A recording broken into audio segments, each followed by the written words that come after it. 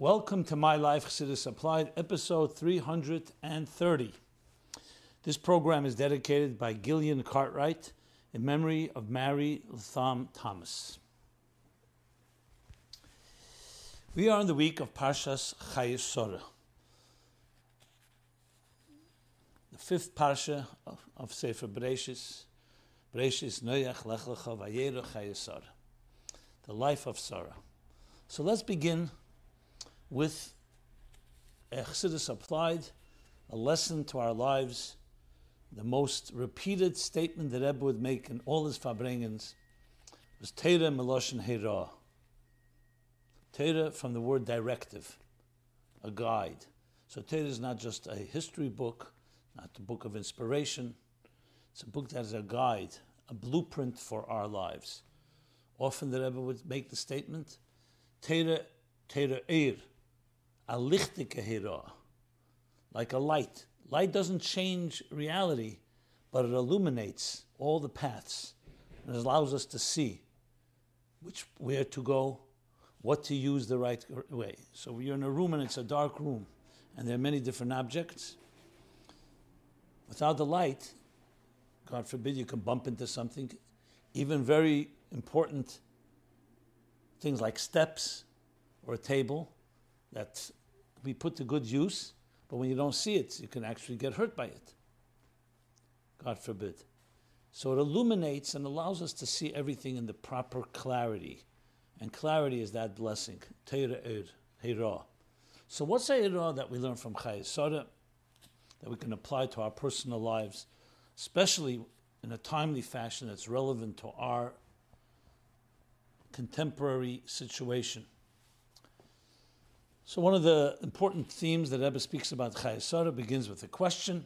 A name of a chapter, a name of any object, indicates on the personality of that chapter or on that object or person. Shmoy asher yikra lei b'loshen hakodesh, the name, the Hebrew name of something, gives it actually its sustenance, its life, it defines its purpose. So you would assume that Chayei Sarah, even though these names were not established by Moshe Rabbeinu, but it was established by authorities over the years. So you would think Chayei Sarah, you see a headline called The Life of Sarah, that the chapter is going to talk about her life. Well, you open up the first verse, no. Vayhiyu Yemei Chayei Sarah, it says the days of the life of Sarah was Me'eh Shana, V'esim Shana, V'sheva Shanim. So she lived 127 years. And then it talks about her death and the events that happened after her death, her burial. And the rest of the entire chapter is all about post-Sarah. So why would you give a name, the life of Sarah, to a chapter that talks not about her life? And as the Rebbe always points out, it's not only because it's the first letters or the first words of the chapter. That is incidental in a way. It's because that's what name is, that's why it's one of the first words in the chapter. And the answer to this question contains in it one of the most important lessons in life. It teaches us what is Chayei Sarah, what is life, what is the life of Sarah. So if you asked a doctor or you asked a scientist, they would give you the biological scientific definition of life, biological life. A life means that you're breathing, heart is beating, the mind is working. There are different ways we define life. But we know you can be biologically alive, but you could also be emotionally feel like a zombie. Same thing intellectually and spiritually. The Torah's definition of life is fulfilling the purpose of your life. Not just walking this earth, not just breathing. That's the technical part of it, that you're fulfilling the calling of your life. And that is something that's not defined purely on biological terms. When do you know if a person's really lived up to their calling? You may not even know it in their actual lifetime. You know it the day after they've passed, how they're remembered, what impact they had. What do you see? Avram Avinu, Sarah's husband, the first thing he does, he goes, looks for a burial plot, that act of love. You see why they have that commitment? Because that tells you that life Sarah lived, she truly lived. He then looks for a wife for Sarah, someone that is similar to his wife Sarah. and Rivka, when she's finally brought and meets Yitzchak, when Yitzchak sees that her personality was like the personality of his mother, as the chapter speaks about, he realized that's her, because it was the spiritual life. And a spiritual life you really see not when a person is necessarily physically alive. You see the impact that we can spend time now, thousands of years later, and live up to the model, to the exemplary model, and call Sarah our mother, even though she lived close to 4,000 years ago. That tells you that not only was she alive then, she's living now. So the Torah is teaching us, you want to know what a true life of Sarah is? Look at what happens afterwards, what impact, what lasting impact she leaves. Interestingly, Vayechi, similar, Vayechi Yaakov, the last chapter in this book. Also, you read Vayechi Yaakov and it talks about the last days of his life. Because again, you see the true legacy, the true impact afterwards. Because the definition of life, the true definition of life, is the fulfillment of your mission in life, and that does not die. That actually gets stronger over the years because you see its impact on others and a generational impact. So while we're living our lives, and God bless us all with healthy, long years, we need to remember the things that we do now. Even though instant gratification is very powerful, the Talmud already laments the fact that people will forego chaya elam, eternal life. For what? For chaya shah, for momentary life, for momentary pleasure. To keep in mind that every step you take and every move you make and every act should be infused with your deeper mission. And when you do that, you earn, in a very natural way, you earn eternity. Because what you are living for is something that's beyond just the physical, biological beginning and end of what we call physical life. This is especially relevant these days when there's so much disruption, so many unknowns, and we can easily be seduced and consumed with the news, the presidential elections, all that's going on. Every minute, another breaking story, controversy, battles, the pandemic and all its unknowns. How do you find peace of mind is when you don't focus on the immediate. Yes, some things are important to address, especially matters of health, but to always keep our vision, our sights on our calling, on our mission. So Chayei Sarah teaches us, after Sarah's life, teaches us what true life is all about. That's a lesson that we all can apply, each one of us in our own way, and how we teach our children. That despite what's going on around us, find that type of immortal and eternal values that you know are unwavering. And no matter what the vicissitudes, the ups and downs and the ebb and flow of life's changes, you continue to navigate because you're living true life. A life that is about your legacy, about your calling, about why you were sent to this world in the first place. With that, let us go into a few specific questions that connect to this chapter, to the entire Sefer Bereshis, this book of Bereshis. But I think this is a good opportunity to just make an announcement or two about this very program. We have a website called chassidussupply.com. It was actually an outgrowth because of this program, and its demand and the excitement and the amount of people interacting and the questions. So chassidussupply.com, where you can submit any question. Nothing is off limits, and we will address it in time. Sometimes immediately, sometimes because there's a backup. It may take a little while, but we will address your questions. So you go to chassidussupply.com. There you can also find previous episodes, 329, and also all the essays written over the last 6 years. Now we also have a creative track. I'll be reviewing that at the end of this program, that where you can read essays of people from all walks of life applying Chassidus to contemporary life issues and challenges. You also have other resources there, Hasidic resources. I give a daily class in Ayin Beis. You're welcome to join. It's a daily 9:30 a.m. every morning, Eastern Time, on Zoom. All the information can be found there at chassidussupply.com. As such, I will make reference to previous episodes where I did speak about Chayei Sarah, And those are 88, episode 88, 138, 187, 233, 283. You can also download every program as a podcast, an MP3, so you can listen on the go. And as well as they're timestamped, so you can actually go to the actual topic you're looking for, so you don't need to listen to the entire hour or hour and 10 minutes. Okay. With that question, are the stories in Bereshis as important as the mitzvahs discussed in other Chumashim? So he's referring to the book of Bereshis, which is the first book of Genesis. I believe that there are only 3 out of the 613 mitzvahs in the entire book of Genesis, of Bereshis. The rest are in the other 4 books. The rest of Bereshis is mostly stories, besides these 3 mitzvahs. I was told that there are many lessons in the stories, but they often seem very mundane, like the story with Lot and his daughters. Are the stories really as important as the mitzvahs? Okay, good question, fundamental question. So yes, the 3 are pruruvu, to have children.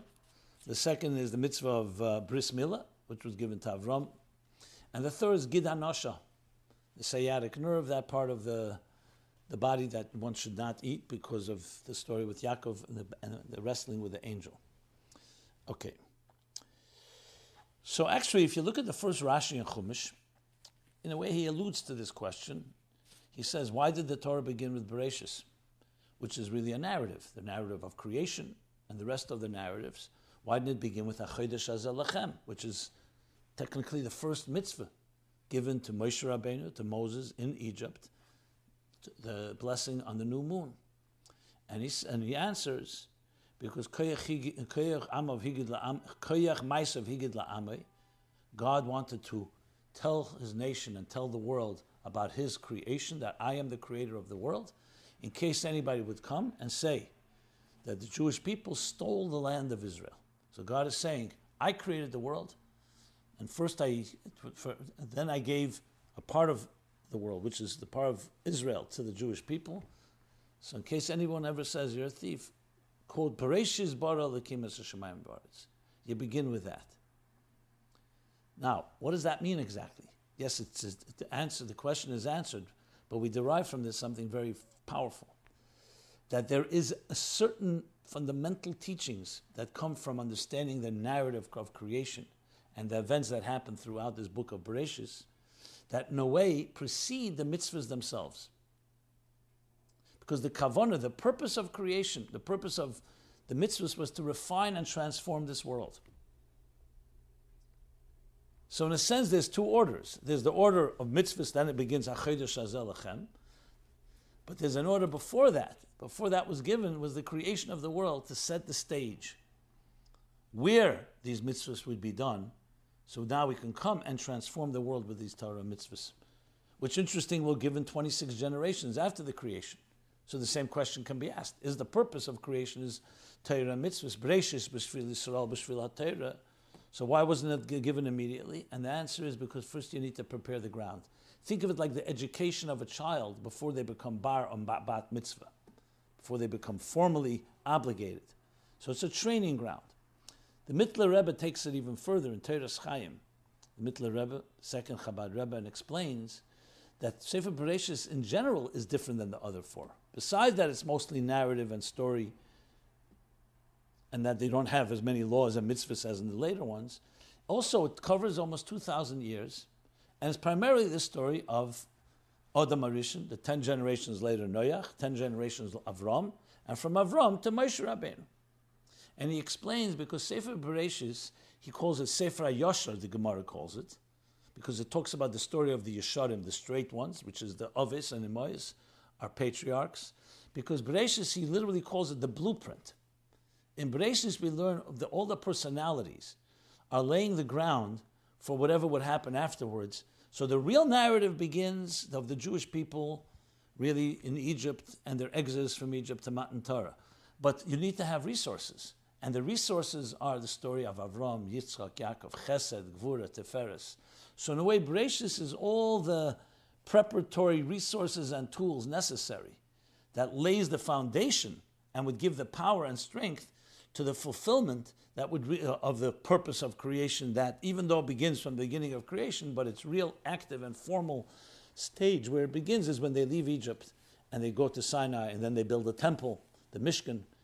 And from there on, it's only 40 years are covered, from Exodus of Egypt till the end of Chumash. The fifth book ends where? 40 years, the 40 years when they left Egypt to the day that they arrived to the east bank of the river Jordan. Not the day, exactly that day, but that period. And then Moshe Rabbeinu, the last fifth book, talks about, reviews everything that happened. And then Moshe Rabbeinu, Zayin Cheshvan, passes, Zayin Adar, I should say, the 7th of Adar, that's when his Istalkusis, and with that the book ends, the Chumash ends. So Bereshis is a very unique book, and I'm glad you asked this question. But first we have to enter the environment and get the resources necessary, the blueprint, and then we implement it, which is the story of the mitzvahs that come afterwards. Okay. Interesting sicha in V'shlach Tovshim Mem Zayin, Sefer HaSichos Tovshim Mem Zayin, an edited sicha. The Rebbe speaks about this as well, and talks about these two so-called approaches where the Torah begins with the mitzvahs or it begins with creation and existence. So that's a source that you can look and follow up. Okay. The next question: Why is there limited discussion of the Imais in the Torah? We are told that the Imais, meaning the matriarchs, Sarah, Rivka, Rachel, and Leah, the wives of Abraham, Isaac, and Jacob, we are told that the Imais were such great people. However, when reading the Torah, there's very little about them, and even less about their good deeds. If one would read the Torah without commentary, they wouldn't really think much of the Imais, the matriarchs, because the Torah doesn't say much about their remarkableness. Why is that? First of all, we may not all agree on that fact. You have plenty. I mean, everything is relative. But to say we know nothing about Sarah or Rivka, Rachel, and Leah, you have stories, you have behavior. I'm talking about even without commentaries and without Torah Shabbal Peh. As a matter of fact, you could ask the question about the patriarchs as well. Avram Avinu, who lived 175 years, we only have Lech Lecha Vayera and Chayei Sarah, 3 chapters about him. Yitzchak, who lived 180 years, so we have, let's say, we'll start with Vayera, Chayei Sarah, well, not Vayera, Chayei Sarah, Vayera, Chayei Sarah, Toldos, Vayetze, 4 chapters. And Yaakov, who lived 147 years, we have Toldos, Vayetze, Vayishlach, Vayeshem, Miketz, Vayigash, Vayechi, 7 chapters. So it seems disproportionate, especially based on their age. The story of Avram Avinu begins when he's age 75. That's when Lech Lecha begins. We only have 1 or 2 verses that talk about his birth before that. So the answer to all of these questions is the Torah, as I mentioned at the outset, is Meloshen Heira. The Torah is not coming to give us the history of our forefathers and our foremothers, of the patriarchs and matriarchs. It has historical elements to it. It has stories and narrative. The Torah came to give us a blueprint for life. The Torah precedes existence. It's a blueprint for life. And whatever we need to know for that blueprint is written in the Torah, and that which needs further explanation is explained and elucidated in the oral Torah, Torah Shabbal Peh. So whatever we need to know about Avram primarily begins at age 75. In Medrash, you'll find events that happened before that. It's also relevant. But the primary elements of the blueprint, which Avram being as Chesed, Yitzchak as Gvura, Yaakov as Teferes, and the same thing with the Imais, each one, their role, is we are told exactly what we need to know. And of course, when you go to the oral Torah, the Torah Shabbal Peh, you get many more details. So I don't know if you can measure this exactly by verse. The question you may ask is, so why is there more verses about Avram Avinu, let's say, than Sarah? This has nothing to do with one being better or more important than the other. It's simply because, again, each one has their role. Perhaps you could also say, because Kfuda Bas Melech Pnima, a woman is more tsanua, like the story actually that we just read, how the angels come, and Sarah was in her tent, and they primarily interact with Avram Avinu, is part of her personality. That alone is a lesson. Not everything has to be so open and public. A male, Ish Darke Lichbush, is more of the go-getter. That doesn't mean a woman is not a go-getter, but it's in a different way, in a more subtle way. So whatever you find will be a lesson. and to in any way diminish their role, absolutely not. These are the mothers. These are the ancestors, the foundations of the Jewish people. And when you look at each story that is told, it's filled mu'at machzik hamaruba. Even if it's short, it's filled with so much. Actually, Rashi and Chassidus talks about why Yofa Sichoshen Shel Avdei Ovis B'Teiroshen Shel Bonim, which means you find more elaboration sometimes about the servant of Avram, Eliezer, Eved Avram, and when Thomas talks about the Torah, you only find half a verse. So the Torah addresses that. Somewhat like I said earlier about the creation, because there's something about the transformation of Tachtenim that has a lot of value. So you may have more verses about that than you may have sometimes of a mitzvah or a posuk that seems to be so vital and so important. But the Torah doesn't work by kamos. It's not about numbers. It's not about how many verses or how many chapters.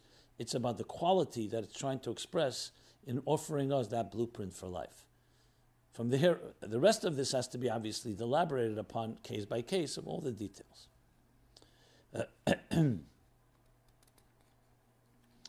Another question regarding these issues, which is, why do we find more discussion in Torah about the wicked than about the good? There are relatively many psukim, verses, discussing many random characters in the Torah, but very little about important people.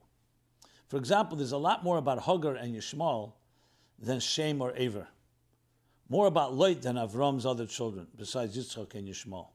This seems very confusing. Why do seemingly trivial individuals receive so much coverage? But many holy people often hardly get a mention. If I had the opportunity to be mentioned in the Torah, even if I had to be Dasan and Aviram, wouldn't it be worth it? Wouldn't it be better to be mentioned rather than being somebody holy, unnamed, some holy and unnamed person in the desert? It seems a bit unfair. Okay, ostensibly your question makes sense, but if we go back to the principles which I've been addressing, and all these questions really coming from different directions, it all leads us to the same point. This isn't about the individual. This isn't like the Torah. The Torah likes to talk about wicked people. There's a lesson to be learned there, and when the lesson is vital, it's going to be mentioned. If in anywhere you see a little more written about, let's say, Lot than about Avram or other people, then that's also part of the lesson. To cite yet another story, the end of Parsha Vayishlach, there's the whole discussion of all the descendants of Esav, and who ruled where and what and so on. And then Rashi refers to the beginning of Vayeshev. Why do we need to know all these details? So he gives the answer there because it's how he explains it there. But when you look, Chassidus elaborates. As a matter of fact, those verses in end of Vayishlach is really the structure of the world of Toyu. Vayimlach Vayomos. The 7, 8 different kings who ruled and died is the Shviras HaKelim. They ruled. Reimamus, a lot of energy, but then the container shattered. So when you look at the whole story, because part of the Torah, as I said, is not just about the actual mitzvah or the actual tzaddik. It's about transforming the world with godliness. And the world includes corruption and includes the darkness that comes from the tzimtzum and the different characters who somewhat represent that side of it, and they too have actually sources in high levels of kedusha, like Lavan, for example. Down below, Lavan is a Rasha. Above, Chassidus, and based on Kabbalah and the Arizal, says Lavan comes from Levin Elyon, the supernal whiteness, a very high level in Keser. So all this is telling you that the Torah is a lot more than meets the eye. Meaning the eye, you could say, yeah, this seems, why is he saying this? But then when you start learning and understanding, everything has a deeper lesson. And everything in Torah, as the Rambam says, even Aches and Leighton Timna, is as powerful as Shema Yisrael Hashem Elokeinu Hashem Echad, because it's all part of God's divine blueprint. Each verse has its purpose. Here is not the place. This is what I do week after week. We take different verses, different ideas, and demonstrate how it's part of that divine blueprint. But don't think of it as about focus on a negative or on a positive. Look, there are 2 chapters in the Torah named after people who were not Korach, Bolok. The Rebbe explains how could you name a Pasha like that? And explains how that too is part of the lesson, part of the transformation. So that is the short answer to this question. Okay.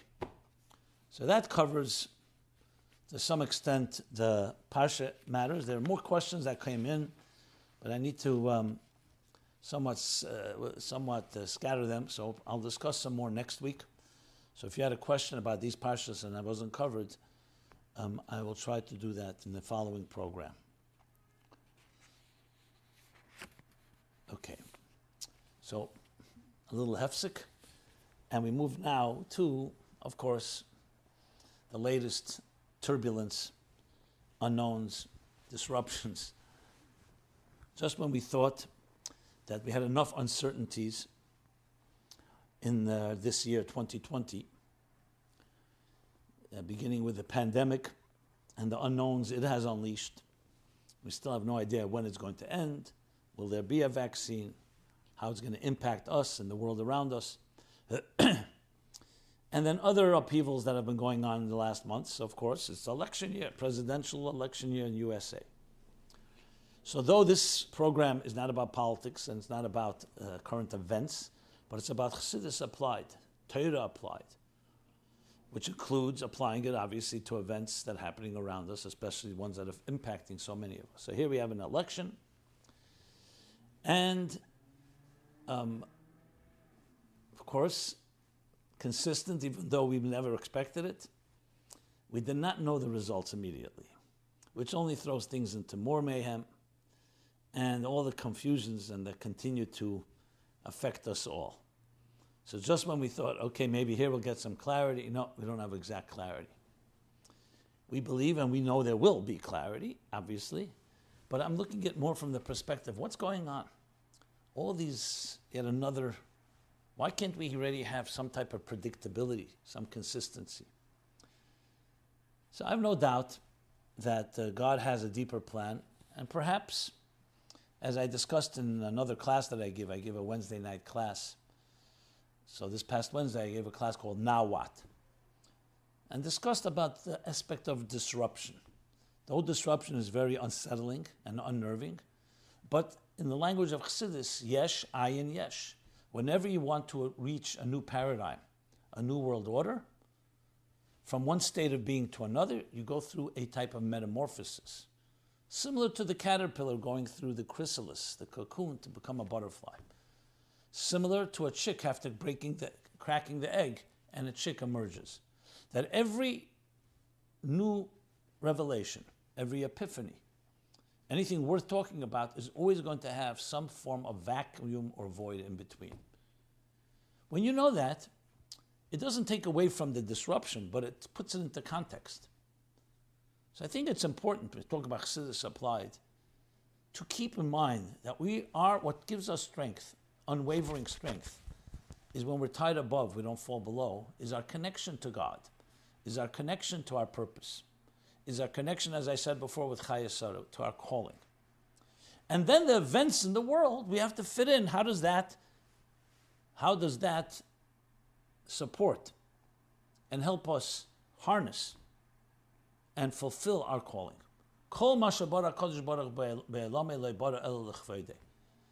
Say at the end of Pirkei Avos, everything God created in the world, He created nothing else but for His honor, to bring godliness into the world. So when we see these events, that's the first thing that comes to mind. You learn Chassidus, okay, yesh, ayin, yesh. This isn't the beginning of the disruption. You can say the whole internet has disrupted commerce, the world in many ways. Disruption doesn't always mean destruction. And yes, as we are the beginnings and early stages, the end of the second decade of the 21st century, when the Hebrew year Tavshin Pei, entering Tavshin Pei Aleph, maybe that's the wake-up call. Get us out of our comfort zones in order for us to become greater people. And that includes all the issues going on. The main thing is we should not allow ourselves to become defined and shaped by these events. They should be defined and shaped by us. As I said, by Kvoide Shel HaKadosh Baruch Hu.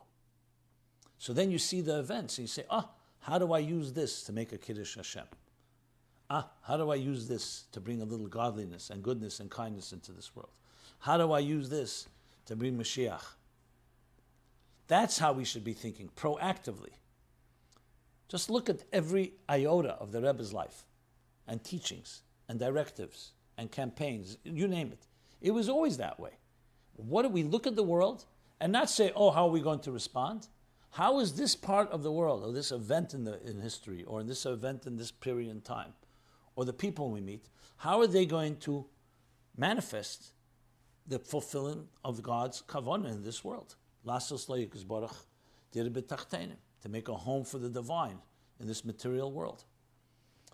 Yafutza ma'nesecha chutza, how to spread the wellsprings, chutza, to the outskirts, to the farthest outskirts that we can reach. So that's how we should be reacting to everything, including whoever the president may be. We are not defined, when I say we, human beings in general, especially the Jewish people, we shouldn't be and not defined by whoever the leader. We have had leaders in history that were not exactly fine people. We're tyrants, or Hitlers, pharaohs, you name it. And we suffered greatly at their hands, but they were the ones there. And we came out stronger in the process. I'm not going to compare that to today. We, as humans, and Jews especially, we live in freedom. So to start making a doomsday scenario, because someone won an election or someone lost an election, no. We have survived more than that, and we've thrived. And everything can be turned toward the positive. When you have that attitude, then events don't shake you quite that way, quite the same way. We should be living from the inside out. So that's an overall statement. And then whoever we can influence and inspire to live up to God's mandate for this country and for the entire world, that's what we need to do. And never think that someone can control your ability to fulfill your purpose. As the Frierdiker Rebbe, citing his father, the Rebbe Rashab, said when he went out of prison, the Frierdiker Rebbe, Nish mit unser Ratzen, not with our desire to be going to Golus, and not with our desire will we go out, but that will be Hashem's choice. But one thing we need to know, the neshama never went to Golus. No one can control your neshama. They can control your body, but not your neshama, and not your destiny, not your divine destiny. And in the harshest of times, Jews knew that, and they ultimately prevailed. Now we're not having such harsh decrees. We don't have decrees at all. So no, we can't complain. You can send your children to any school you like to. You can educate them as spiritual and Jewish as you wish. We have to remember that. And nobody can change that.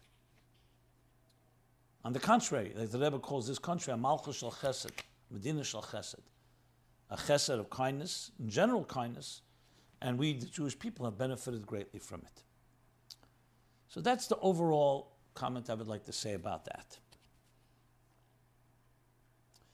Obviously, whatever we can do to influence policy that lives up to the standards or Torah that God wants of us, Sheva Mitzvahs B'nei Neach, and making our lives more comfortable, making our lives easier as citizens of this country, of course we have to use our influence. But we have to keep in mind the bigger picture as well. And as I always point out, Leiv Melachim v'Sarim b'Yad Hashem, what is in the hearts of kings and ministers is in the hands of God, the hand of God.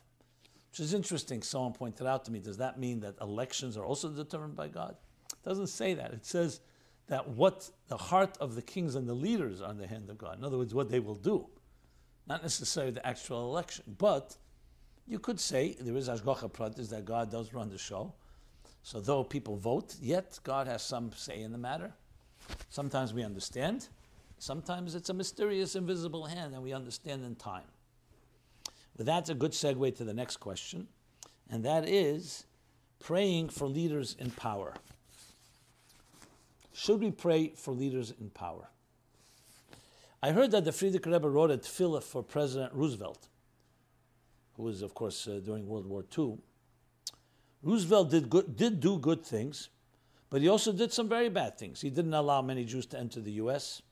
before the Holocaust. He refused to bomb the trains to the camps, and even many of his social programs bordered on tyranny, according to many. Should we really daven for those in power, even though they do many things that are wrong? This, of course, includes the new president, the previous presidents, the future presidents. If yes, why? What about Stalin or Castro or Chavez and Maduro and Ahmadinejad? Yeah. If not, what is the criteria about who we daven for? Okay, very good question. So there's a Mishnah in Pirkei Avos, have a mispal b'shleima shel malchus. You shall pray for the shlema, for the peace and welfare of the kingship. And there's no conditions there.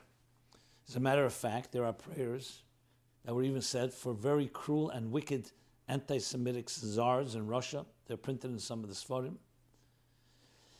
And there are halachas about this. Because you have to remember, why b'shleima shel malchus, says the Mishnah, continues.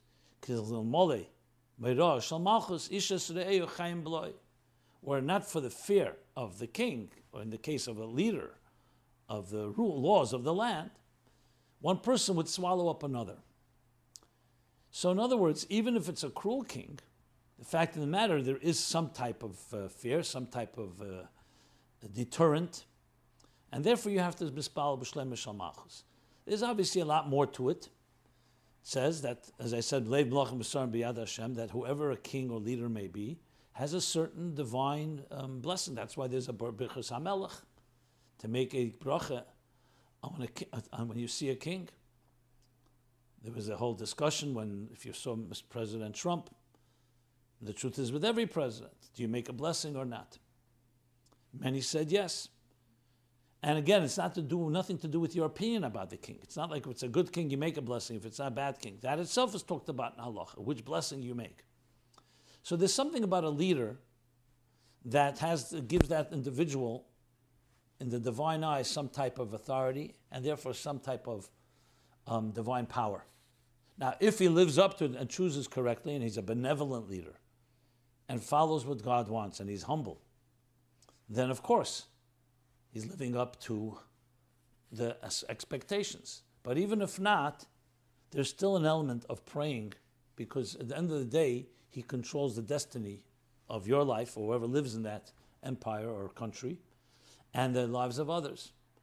And the prayer could also include that maybe Yarov of Ruach Memorim, that he should have a clarity and blessed to see and do things in a more godly and a more divine way. Doesn't always work out that way. Obviously, this is very hard to swallow when you talk about a person like Hitler. What, do we have to pray for Hitler? It's a good question, because there you could say the total destructive force who went to literally kill every Jew, and yet he was the leader of the country, as obscene as that sounds. So the question is not so much, we're not praying for him to be him. We're praying that he should not be him, that he should live up to what he has to be. And there you could argue praying for the welfare of Nazi Germany was not for the welfare of anybody. They ended up eating everybody alive, swallowing everyone. So it wasn't that they were upholding law and order. They destroyed law and order, especially to those that they considered their enemies. So I would assume that certain exceptions in this regard, but overall, especially in a country like ours, which is a benevolent country, and the laws of the land have been kind to the Jewish people, and we have recourse on an institutional level, there's no question that there is an element of mispal b'shleima shel malchus, which is said even about empires and kings and leaders that were not at all kind to the Jewish people. Okay. So where are we now? Let's see.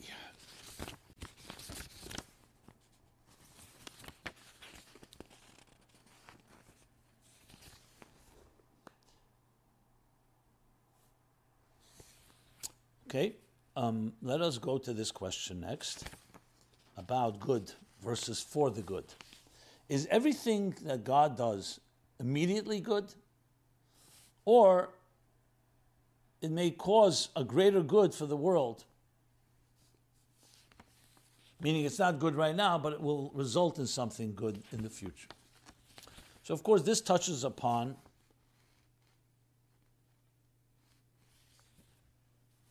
the topic of Gamzu L'Teva or kol ma, the Ovid Rachmana, the Ovid Kutshabricha, Lativ Ovid. The Rebbe explains the different levels of goodness. We say Gamzu Lateva, this too is for the good. Everything God does, He does for the good. That's either a good that's hidden, or it will lead to a good.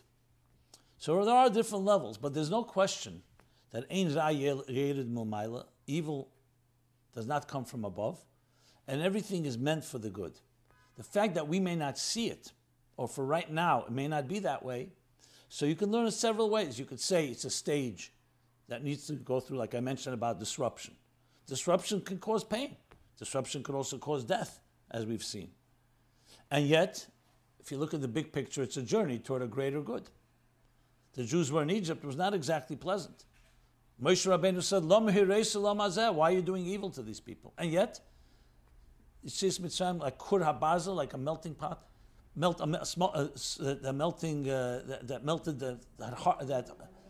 that hardened them to the point that they became a nation, receiving the Torah.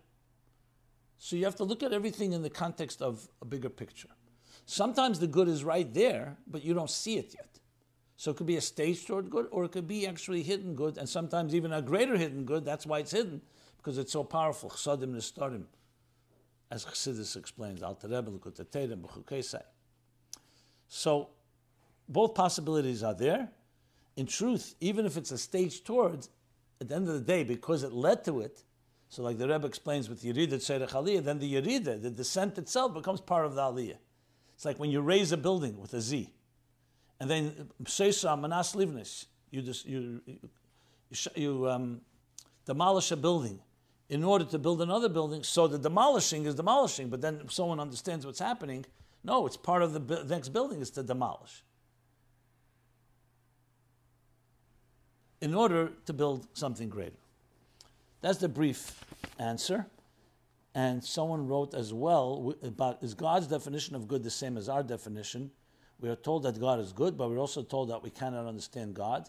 Is it possible that our definition of good is different for God?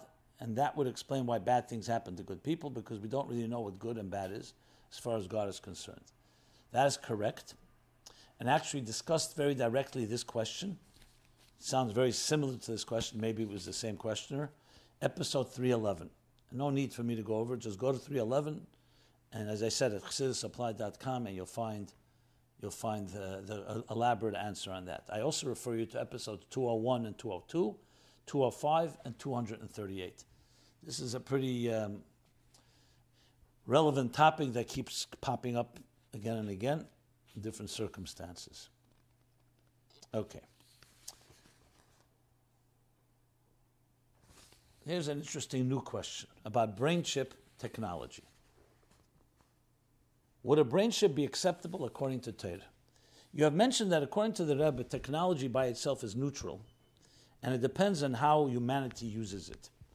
It seems to me that it is likely that the technological revolution of the computer chip will eventually end up with people using computer chip brain implants.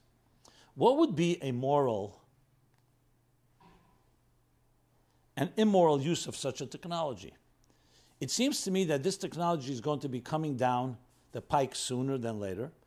Is it moral, for example, for someone to have a personal computer embedded in their brain so that they can project their desktop, etc., out from their own eyes onto their reality before them?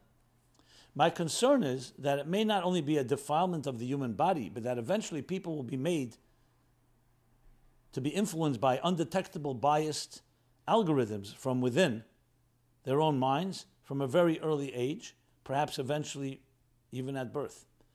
Society is already under mass hypnosis, it seems, and this would be taking it to another level. Also, if these chips were also used to enhance mental performance or help bolster a person's ability to challenge, to deal with challenge, bolster a person's ability to challenge to challenge their more base drives, would that, in a sense, be taking away one's God's gift to humanity, which are the unsavory yet necessary predispositions that allow us to transcend them and bring our potential into fruition? I'm just curious what your perspective is. The reason why I ask is because it seems like augmented reality glasses are going to become very popular like the iPhone, and already companies like Facebook and I think Elon Musk are talking about computer-brain interfaces. And that, in relationship to the Google D-Wave NASA collaboration and the fact the majority of the information people are believing comes from probably like 5 different search social media services that clearly have a bias in terms of their belief systems and have no problem building algorithms accordingly. Hopefully I'm not coming across as paranoid, but just genuinely curious as to whether it is acceptable by the Torah to have a personal computer in your brain. I hope all is well. Okay. Well, it's an interesting question on many levels. It's not just about chips, brain chip, it's about all technology. Yes, it's a whole different level when it's embedded and really completely invades your inner being. But the question really is, how much should we expose ourselves to technology? So you really alluded to the answer right at the outset, citing previous programs where I discussed this, going back to that Mishnah. Everything God created in the world was created not by no other reason but to bring honor to God. God did not create anything for waste. There's a powerful opening paragraph, opening chapter in the Sikh of Mishpatim Tovshin Mem Daled, printed in the Hisofis of Chelik Chavov, volume 26 in Likutei Sichos. The Rebbe wrote it with his own handwriting, talking about radio, but all technology. That to say that this was created by a negative force, God forbid, it's created by God, and its purpose is to be used to spread godliness and Torah and mitzvahs. Like Zohov, gold was created, the Medrash says, only because of the Mishkan. But in order for there to be bechira, free will, as you mentioned or allude to, that's why you can use gold to build a golden calf, etc. And the Gemara already says the answer. Who asked to the one who asked the question?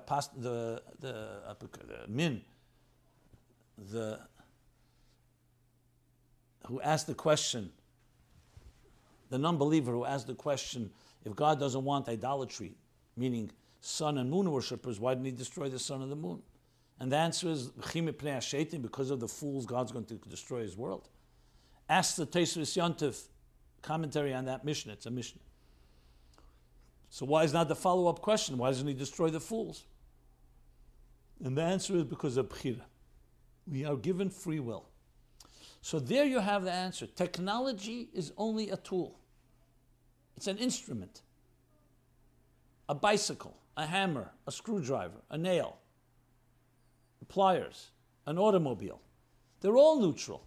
They're just instruments. They can be used for excellent things, to build, to spread, to disseminate. They can be used destructively. The Rebbe's story, which I cite in Torah Meaning for Life on Science and Technology chapter. A kitchen knife, is it good or bad? Depends on how you use it. If you use it to hurt someone, it's bad. It's being used for a bad purpose. If you use it to cut challah or food or in a healthy way, something constructive, it's being used for the good. So I would say the same thing with everything. Whether a brain chip should be implanted, you already have the concept a bit. There are ear implants to help people with hearing. They've been worked on and experimented for eyes for those that cannot see. Is it not permitted? Rabbis and people who know technology, many say it's fine if it helps the situation. To put something in the brain that becomes a processor for you and changes reality and perhaps takes away your will and so on, that may be an intrusion that's unacceptable. When I say may, why am I not saying definitely? Because I don't want to create a final ruling without knowing the circumstances. It depends what it is. What happens if they develop a brain chip that can release chemicals in the brain that allows a person who's bipolar to be more balanced in their lives? So I have no doubt that can be discussed. And I'm not getting now into the issues of Shabbos and others. I'm talking about the pure thing. If it's used to create some Superman, like the science fiction scenarios, where people are tampering with the very genetic nature of human beings, then it goes into genetic engineering. It may be crossing a line that we shouldn't be crossing. So I think it's case by case, recognizing it's all neutral. Now, how are we guided? We're guided by a Torah. We're guided by what God wants of us. If we're guided by that, and that creates the moral standards of how any type of technology is used, then you're in safe ground. If you become your own God, and you decide, for whatever reason, financial reasons, or for power and influence, or for honor, do you want to make a name for yourself? Yeah, then it's a question. The same is with everything. I remember when the beginning, if you remember, of IVF, in vitro fertilization, it was very controversial. The Rebbe had commented on it. I'm not going to go into it here. But the same thing is with every issue that is to modern technology and science and medicine is opening up new opportunities for dealing with fertility or dealing with other matters. It has to be looked at very closely with only one intention in mind. Is this part of enhancing, that we would say this is part of what God would want us to do? Or not? And that's how the Rebbe explained radio and television. Of course, on radio and television, there's plenty of inappropriate things and can create a lot of damage. But the very force in nature, as the Rebbe says, a koyach adir, a powerful force in nature that God implanted. Electricity is there from the beginning of time. They just discovered it thousands of years later. So electricity, can it be used for something destructive? Of course it can. It could also hurt people. But it could be harnessed for unbelievable achievement. And when you do that, you're turning the world into l'kfeidah shel HaKadosh Baruch Hu. Like, the non-believer who asked Rabbi Akiva, if God wants children to be circumcised, boys to be circumcised, why didn't he create them circumcised? So Rabbi Akiva said, if God wanted us to have bread, why didn't he give us bread? Instead, we have to discover grain that needs to be planted and sowed in a field, and you have to cultivate and nurture it and water it. And then finally you harvest it, and you cut it and thresh it, and then you have to remove the flour from it, mix it with water, and bake it, and then you have a challah, you have bread. Because we are shutav l'Hakadosh Baruch Hu b'maaseh bereishis, we're partners. But one tremendous condition, that we're partners with God, we're not on our own. It has to be aligned with God's purpose and God's intentions. And then, that's exactly how the world was created. So much technologies, even foods that we've discovered, from coffee to tea and so on, all produced from the resources God embedded in existence, but we are tapping into it to make life better in order to serve God better, to fulfill our calling. And the same rules have to be applied to any given situation with a brain chip. Obviously, when it's more intrusive, there are many other factors to include, and especially if you're talking about, yes, you becoming a walking computer and people streaming into your consciousness, what we now get all the time on our smartphones and our computers. Yeah, that. I would say even right now we're allowing it into our brain, and we need to limit that exposure. You don't need to wait for a brain chip. Right now, people are unfortunately living vicariously and being completely influenced by what is being told to them and what others' agendas and so on. Not for the good. Okay, so now let us go. We'll go to one more question. Wealthy people. Why did God create rich people? So there's a powerful few letters and sichos from the Rebbe citing a Talmud that says, Rebbe Yohay Machabed, Rebbe Machabed Ashirim. Rabbeinu HaKadosh, Rabbi Yehuda HaNasi, one of the greatest Talmudic sages, who would honor the wealthy. Right? As soon as you hear that, 1 second, what does that mean? I mean, that's it's something we're repulsed by. A man like that, if that's a male, people who, they run after money talks to them. They think it's power, influence, But a person like Rebbe, Machabed Ashirim, as if and people are not wealthy, are they not creating the divine image? Are they less important? It's as many people say, they see rabbis, they see others who, when it comes to a wealthy person, they suddenly change their demeanor and attitude. So the Rebbe's answer is very simple but profound. Go back to the same principle we've been talking. Kol ma shebara HaKadosh Baruch Hu ve'lomei lebara l'chveidei. Wealth is a blessing. It's a blessing. Birchas Hashem hi tashir. It's a blessing of God. Why does God give some people more wealth than others then? So David HaMelech, King David, asked that question to Hashem. Loma barasa aniyim v'ashirim. Why did you create class distinctions between the poor and the wealthy? Liya kesev liazov, amanu Hashem. You have all the gold and silver, or silver and gold. So you could have distributed equally to everyone, make everyone wealthy. And God answers, says the Medrash, Chesed ve'emes ma yitzarua. If I would have made everyone equal, who then would do chesed in this world? So Chassidus makes a whole thing about this. That means the truth is everybody should have gotten equally, but Hashem wanted chesed, so He blessed some individuals, recognizing and giving them a vote of confidence that they would be wise enough to understand it's not for them, it's for to do chesed in this world. So in a sense, they're holding that money as a pekudin. The fact that many people don't feel that way, that's their own bechira. They're making a mistake. So with that principle in mind, Rebbe saw an usher. He saw a man that God God blessed him with opportunity to do a lot of chesed in this world, a lot of opportunity, to develop and help many, to build things. So he honored the divine blessing that is through this usher. So he honored the usher because you're a person God chose for this reason. Now, if the usher would not behave in that way, then he's not living up to his calling. That's the point. It's a tremendous lesson. Now, obviously, he honored other people for other qualities, because money is one way. There are people who are blessed with wisdom. There are people who are blessed with a certain gentleness and kindness to others. So for the same reason, everybody has qualities that Hashem blessed them with. And you're not honoring them and their egos. You're honoring the blessing that God gave them to do something good with their skills and talents and opportunities. That's the answer to this question. Okay. There was some follow-up with online addiction. I can tell you, I'm not happy to report this, but on the other hand, I'm very gratified. I've received literally over 50 to 70 phone calls over the last few weeks about this topic, how relevant it is. Many anonymous, sharing with me, some telling me about if there's anyone that needs help, please give them my number. So if anybody is interested in talking to someone anonymously, I'm happy to make the connection. Just send me in the forum on chassidussupply.com, send me some contact info. You can make up a fake email, not a fake, I can make up an anonymous email, I should say. Or give me your number, or I'm happy to connect anyone. But I was very gratified because I see that it's a real challenge, but we can do something about it.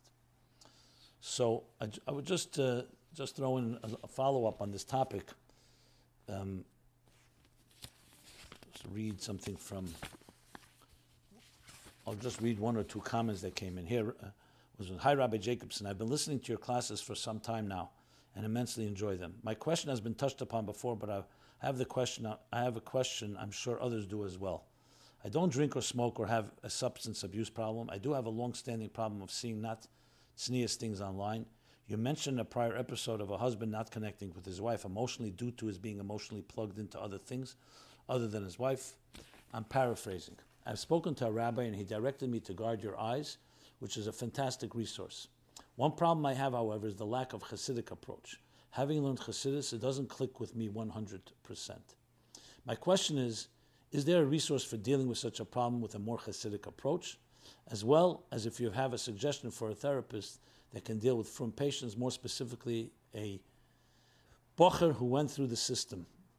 Or rather, does it need to be a frum therapist? I am of the age of shidduchim, and asking for help is one of the hardest things for me to do, regardless of how many people have the problem. I don't know where else to ask for a frum therapist without letting the problem be known to other people. I cannot bring myself to write a resume and begin the shidduch process without first dealing with this problem. I know marriage will not solve it. And I push off getting a job or college due to not wanting to do so before I am married. Thank you for all you do, and any answers you provide are appreciated. Please email me, if possible, a resource or source for a frum therapist. So I answered this, I responded to a similar question last week. I thank you for writing, and I'd be happy to make any connections. There are names I can give you. So if you're listening to this, please either email me or text me again, and I will make that connection. And always remember, every challenge can be dealt with. If you put your mind to it, you get the right help and support. God does not give us challenges we cannot deal with. no matter how difficult and insurmountable it may seem. Okay. There was another question that came in, but I think I'll have to leave that because of the time limitations. As far as the Chassidish approach, I've been talking about that. I want to refer all of you to Sicha, Yutes Kislev, Chof Aleph Kislev, I should say, Tofresh Ayin Gimel, in Torah Shalom. If any of you are interested, I'll be happy to send you a link to 2 talks I gave based on that Sicha, where the Rebbe Rashab talks about, in very edel and a very refined way, transforming negative urges into something, and dafka through Chassidus. Because Chassidus has the power to rewire that part of our, doesn't say dopamine, but that part of our brain where we have so much, where the taiva, where the temptation lies. Now, I'm not saying that's going to solve it all, but talking about a Chassidish approach, that's a Chassidish approach. And I'm working on some ideas how to integrate the Chassidish approach, and there are good therapists who actually do that as well. Because the Chassidish approach includes not just looking at yourself negatively, but ultimately trying to access and trigger and generate something from the deepest parts of the neshama that help counter the powerful forces of these type of addictions. Okay, so we'll be talking more about this. Let me conclude now with the Chassidus question and then the essays, and we will conclude this program. Yeah. So the Chassidus question is the significance of the Ovis and mentioning them in prayer. Why do we mention the Ovis? We mention the Ovis every day at least 3 times at the beginning of Shemoneh Esrei. Can you explain, according to Chassidus or otherwise, what is their significance and why is it so important to mention them every single day, 3 times, and how it can be meaningful every time we say it? There has to be something more than what meets the eye if we're going to say it tens of thousands of times in our lifetime. Very good question. So I take you back to the beginning of this program, which was the discussion of the people and the personalities and events in Torah. They are not just people. They are physical people that lived. But above all, they are spiritual archetypes. Avram embodies Chesed. The Sefer HaBoyer writes that Chesed of Atzilus told Hashem when Avram was roaming the earth, when you have Avram on earth, what do you need me? I have no purpose. So the embodiment and the personification of kindness and love is Avram. The personification and embodiment of Gevura, which is discipline, which is Yiras Hashem. Avram is Ava, Chesed, is Yitzchak. And the embodiment and personification of Teferes, compassion, empathy, balance, harmony, emes, shalom, is Yaakov. The same is with everyone in the Torah. Everyone, from Adam HaRishon, and even the characters that may appear, personalities that may not appear positive ones, also have this element. And that's how they live on forever. So there was an Avram that actually lived on earth, but above all, there's Avram in each one of us. So besides him being our forefather, meaning our patriarch, that we have his genes, we also have right now beating in our soul Chesed. The Chesed of your neshama is the Avram within you. So we invoke the 3 pillars of Torah, Veda, Gemilas, Chasadim, which is Chesed, Gvura, Teferes. Torah is Teferes. Aveda, Tefillah, is Yitzchak. Torah, Teferes is Yaakov. And Gemilas, Chasadim, Chesed is Avram. When we say in the Tefillah, say it with the Pirush HaMilas Kavana, that's the purpose.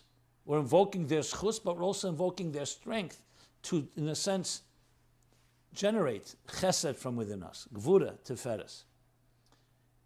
Once you understand that, then every time you daven, it should be with a different kavana, because once you're thinking, where's my chesed holding? Where's my Avram Avinu? Am I being machnes eirech enough? I'm being kind, generous. So then, as many times as you say it, you're not repeating. It's like when you say Shema Yisrael again and again, and you focus on echad. Every time echad has different meanings, the same words, but different meanings once it has that personal application, because you change. Your chesed today may be different than it tomorrow. And same thing with gvura, and same thing with teferes. That's the short answer. So, this year's 6th annual My Life Chassidus Applied Essay and Creative Contest concluded delayed due to the pandemic right before Rosh Hashanah. We announced the winners, and now every week we're going through from the number 1 essay or creative submission. So we're now the student winners, which is like the 4th place winners. Student winners, exclusively students, got a specific prize as students. And here again, We have 2 Hebrew ones, one for men, women, and 1 English one. And we have the 4th place creative. That's not for students, that's just the 4th place. So here they are. The essay English $500 student winner was Lily Richmond, age 24, student at Machon Alta Seminary, originates from Twinsburg, Ohio. Seeing the future. I enjoyed reading this essay tremendously, putting things into context of instant gratification, how we get caught up the minutia of the moment, and then how Chassidus helps us look at the bigger picture, the panorama, and that in turn informs the details. That's essentially it. And to read this essay, go to chassidusapply.com, and you'll see right on the home page, essays. You'll see the order. You can read this essay and all the others. The male student essay contest in Hebrew was called OCD. Excellent essay. Really thorough, looking at OCD from the perspective of medical and psychological perspectives, attitudes, and interventions today, and comparing it to Torah approach. I think there's a major contribution in this topic, OCD, by Menachem Mendel Yeshayahu, Kiryat Shmuel, Haifa, Israel. The Hebrew essays can be seen at diralo, diralo.org, where you have all the Hebrew essay submissions there. The student essay contest for women, and these were $500 prizes as well, was named Shinui Atzmi Efshari. Is it possible? Is fundamental, core, essential change possible? By Mushke Tabir, Kfar Chabad, Israel, and touches upon one of the biggest questions: can you really change, or do you only change the superficial, and you fundamentally will always remain the same person? Using Tanya's structure of the 10 koiches, faculties, which is inherent to us, the 3 garments, Machshava, Dibur, and Maisa, which is our forms of expression, she develops it into a very powerful way of answering the question of how our actions can actually change our very beings. And finally, the 4th place winner, the creative track, Uniting Force, the Power of Giving, a hand-woven tapestry expressing that theme by Ruth Bell, age 64, Shlucha artist, Jewish Heritage Center coordinator in Leeds. He leads UK, United Kingdom. And check that out. Again, it's at chassidusapply.com, the actual image of the tapestry. I smile because it's so beautiful to see Chassidus being applied in so many interesting ways, not just in essay and words, but also through music and art and poetry and tapestry and sculpture and scripts. And I think if we keep doing this, we really are using all the mediums out there to express Chassidus. Isn't that ultimately Mola Orez Deus Hashem Kamayim Le'yom Echasim? So this has been Chassidus Applied, My Life Chassidus Applied, episode 330. We're here every Sunday, 8 to 9 p.m. Be well and be blessed. And see you next week again. Thank you very much. This program is brought to you by My Life, Chassidus Applied. Please help us continue our programs. Make even a small contribution at chassidusapply.com/donate.